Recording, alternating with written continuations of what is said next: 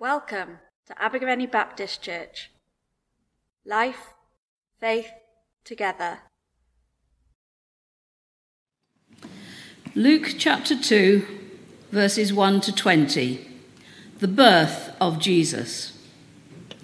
In those days, Caesar Augustus issued a decree that a census should be taken of the entire Roman world. This was the first census that took place while Quirinius was governor of Syria, and everyone went to their own town to register. So Joseph also went up from the town of Nazareth in Galilee to Judea, to Bethlehem, the town of David, because he belonged to the house and line of David. He went there to register with Mary, who was pledged to be married to him and was expecting a child. While they were there, the time came for the baby to be born, and she gave birth to her firstborn son. She wrapped him in cloths and placed him in a manger, because there was no guest room available for them. And there were shepherds living out in the fields nearby, keeping watch over their flocks at night. An angel of the Lord appeared to them, and the glory of the Lord shone around them, and they were terrified. But the angel said to them, "Do not be afraid. I bring you good news that will cause great joy for all the people. Today in the town of David, a Saviour has been born to you. He is the Messiah, the Lord. This will be a sign to you. You will find a baby wrapped in cloths and lying in a manger." Suddenly, a great company of the heavenly host appeared with the angel, praising God and saying, "Glory to God in the highest heaven, and on earth peace to those on whom his favour rests." When the angels had left them and gone into heaven, the shepherds said to one another, "Let's go to Bethlehem and see this thing that has happened, which the Lord has told us about." So they hurried off and found Mary and Joseph and the baby, who was lying in the manger. When they had seen him, they spread the word concerning what had been told them about this child. And all who heard it were amazed at what the shepherds said to them. But Mary treasured up all these things and pondered them in her heart. The shepherds returned, glorifying and praising God for all the things they had heard and seen, which were just as they had been told. As a young kid, I always got to be a shepherd in nativity plays. In other words, I never got a speaking part. All the bright kids would get the speaking part. They would get to be Joseph or one of the Magi or one of the three kings, as we falsely assumed. And the girls would get to play Mary and the angels. And so as a result, I always had this impression, this idea that shepherds were little boys with tea towels on their head. Cute, cozy picture. But shepherds were anything but cute and cozy. They were really scary characters. You would not want to bump into a shepherd in a dark alley. I mean, they were rough and they were tough. They spent most of the time out in the bush looking after their sheep, protecting their sheep from wild animals and thieves. So they were scary characters. They were also considered to be social outcasts. By many, considered them to be social outcasts because of their long periods of time in isolation and probably because they smelt of sheep. They were also known as thieves. You see, they were going through a hard time both economically and politically. Caesar Augustus was the Roman emperor, and he demanded taxes. Herod, the self-proclaimed king of the Jews, he too demanded taxes, and very high taxes, to fund his building projects, the temple and his palace, of course. And so many shepherds had to resort to stealing in order to pay these taxes. And Caesar Augustus issuing a decree that a census should be taken would just make matters worse, because censuses were only taken for taxation purposes. This was going to lead to more exploitation of the poor and most likely a violent revolt by the shepherds and others. However, God works through the evil plans of Caesar Augustus in order to work out his plans of salvation. You see, it's because of this decree, because of the census, that Mary and Joseph traveled 90 miles from Nazareth to Bethlehem, the town of King David, but more so, the town, the place where the prophet Micah said the long-awaited for Messiah would be born. In Micah chapter 5 and verse 2, it says, "But you, Bethlehem, out of you will come for me one who will be ruler over Israel." In other words, the Messiah. You see, the Jewish people had been waiting a very long time for a Savior like Moses, a Savior like King David, to come and rescue them from the Romans and to bring peace and harmony to the whole world. And then we read in verses 6 and 7, while they were there, that's in Bethlehem, the time came for the baby to be born. She gave birth to her firstborn, a son. She wrapped him in cloths and placed him in a manger because there was no guest room available for them. If you have the old NIV or any other older translation, it probably says something like, because there was no room for them in the inn. And it's because of this one word, this word "in," that we have this whole tradition of nativity plays creating this drama of this frantic search for somewhere to play and the mean, heartless innkeeper, which at best is speculation. And as far as we know, there was no inn in Bethlehem. And the Greek word used over here is katalima, which literally means a guest room or normal living quarters. They have a different Greek word, pandocheinon, to mean inn. However, katalima could possibly refer to a guest room in an inn, but it most naturally is referring to a guest room or the normal living quarters in a private house.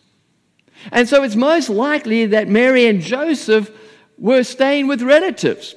Joseph, after all, comes from Bethlehem. And it's most likely that the house was full because of the census. And it's also most likely a poor peasant's house, which would have been a very simple house. They would have one story upstairs that would be one big room where everyone would sleep. And then during the day, the whole house would be used for household work, such as cooking and weaving and so on. But in the evenings, they would bring their animals into the house, and the animals would sleep in the downstairs section of their house. Some people would keep their animals in a cave, but the vast majority of the people kept their animals in their own house at night. And because there is no room in the guest room, no space in the guest room, no space in the normal living quarters upstairs, Jesus has to be placed in a manger, an animal's feeding trough for a cot. There's no drama in the story. There's no frantic search for accommodation. There's no mean, heartless innkeeper.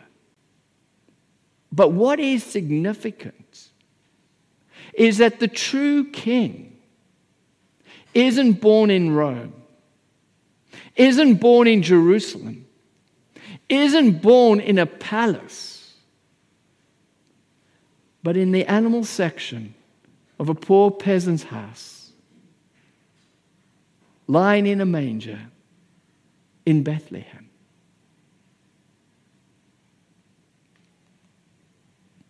While that is happening, out on the fields, a messenger of God, an angel, appears to a bunch of outcasts and thugs who are looking after their sheep. And when the angel appeared, we are told that they were terrified. A bunch of outcasts and thugs were terrified of one angel, which suggests to me that the angel wasn't a little girl with a tinsel halo around her head. The angel dispenses their fear by saying in verse 10, do not be afraid. I bring you good news that will cause great joy for all the people.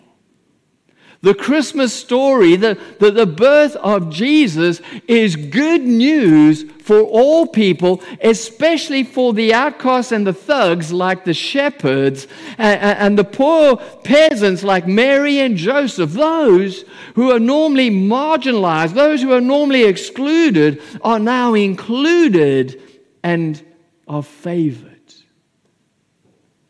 Why are they favored? Well, we're told in verse 11, today in the town of David, a Savior has been born to you. He is the Messiah, the Lord. And then in verse 14, there's this whole host of angels who appear and they say, glory to God in the highest heaven, and on earth peace to those on whom his favor rests. What we discover here is that Jesus is that long-awaited for Messiah, the true King, who is going to bring peace to all people. This is a highly politically charged statement. You see, Caesar Augustus, the Roman emperor, was honored with the proclamation throughout the empire that the proclamation of good news that he was the Savior of the world and that it was he who brought peace. But what we discover over here is it's not Caesar Augustus. It's not a political ruler. It's not any political system, but a baby in a manger that brings peace, lasting peace. And it's this little baby lying in a manger, this vulnerable baby, this weak baby, that is not only the Savior, it's not only the Messiah, but he is the Lord. Which is absolutely mind-blowing. You see, within the space of just over one chapter, Luke, the writer of this gospel, has already used this word Lord nearly 20 times as a regular title for God himself. This little baby lying in a manger is God himself, is the creator God, the one who created the whole universe, has stepped into human history as a baby.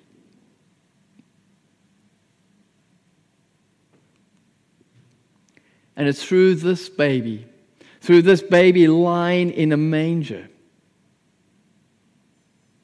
that God brings peace to the world.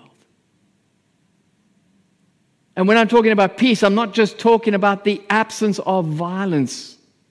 The idea over here is the Jewish idea of shalom, which includes true well-being and harmony. True well-being and harmony within yourself. True well-being and harmony within the whole cosmos. And it's this baby who brings shalom. And of course, this peace is only going to be fully realized when Jesus returns and Jesus brings shalom to the whole world and restores the whole world. But even now, we can experience the shalom. We can experience this peace by putting our faith, our trust in Jesus. And this peace is the result of God's favor. In verse 14 it says, "And on earth peace to those on whom God's favor rests." In other words, there is absolutely nothing you can do to earn this peace. It's a free gift from God that God gives to us through this baby lying in a manger. Where do you look for peace in your life? Do you look for peace through the Caesars of today, the political systems of today? Do you look for your peace through favorable circumstances and everything going well? Do you look for your peace through your own plans and schemes, your work, your money, your pension plan, your holidays?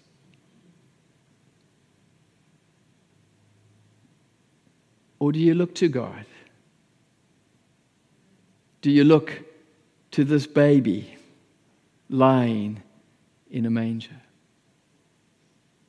Do you put your trust in God? The shepherds put their trust in God. They rushed off to Bethlehem. They went searching for this child. There was a real sense of excitement and expectation in their response, and they found Jesus.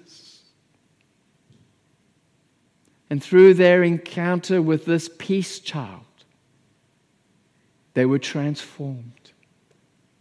They left glorifying and praising God. And we too need to respond like these shepherds. We need to search for Him. And when we find Him, we need to tell others about Him.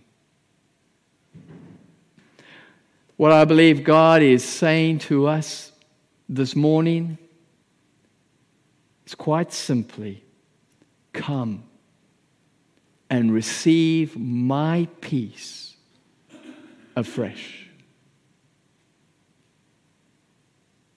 Within all this stress and the anxiety, in the midst of all the uncertainty and the constant change in this COVID world, we can know a peace. We can experience a peace. A peace that isn't dependent on favorable circumstances, but a peace that is found in a baby lying in a manger.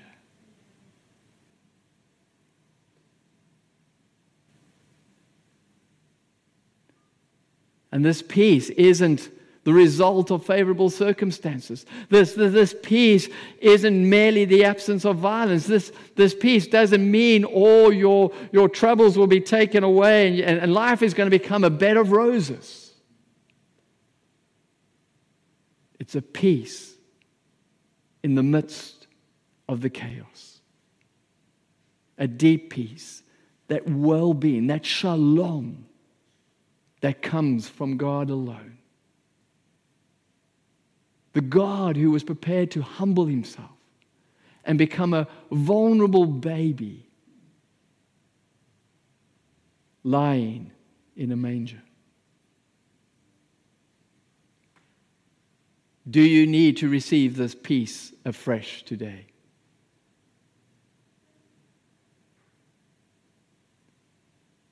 In the midst of the busyness of Christmas, let's receive this peace. Let's come and seek Jesus, just like the shepherds. You see, there's nothing we can do. There's absolutely nothing we can do to earn this peace. We don't deserve this peace. None of us deserve this peace, but it's a free gift from God. The way we receive it is like the shepherds. We need to seek Jesus. We need to gaze upon Jesus. Put our faith in Jesus and receive His peace. So in the midst of all the uncertainty, all the stress, and all the busyness of Christmas, let's receive this peace afresh. Let's pray.